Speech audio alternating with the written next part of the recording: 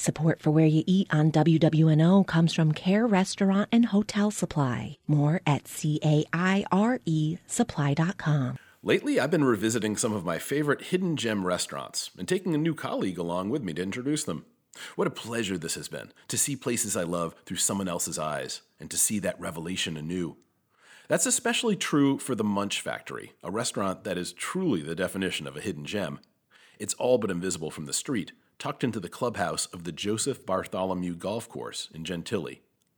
In one of its roles, it serves as an amenity for golfers, but the Munch Factory is really a family-run neighborhood restaurant sitting in the middle of a neighborhood that could certainly use more of them. This one serves modern Creole comfort food, real New Orleans flavor with a creative streak. Start with the gumbo, earthy, smooth, slurpable, with dense sausage and tender shrimp, the essence of the family kitchen served up by the ladle.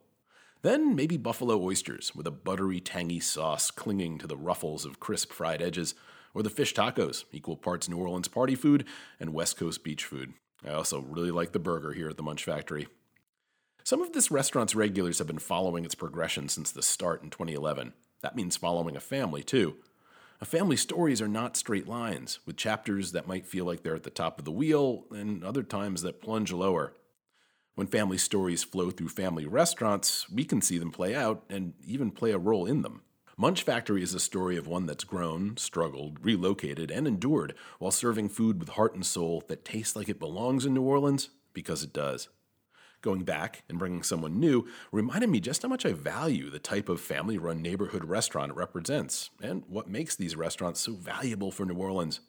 When you connect with a place like this and the people behind it, the next visit brings something that lasts longer than a meal. For WWNO, I'm Ian McNulty. I know darn well we can work it out.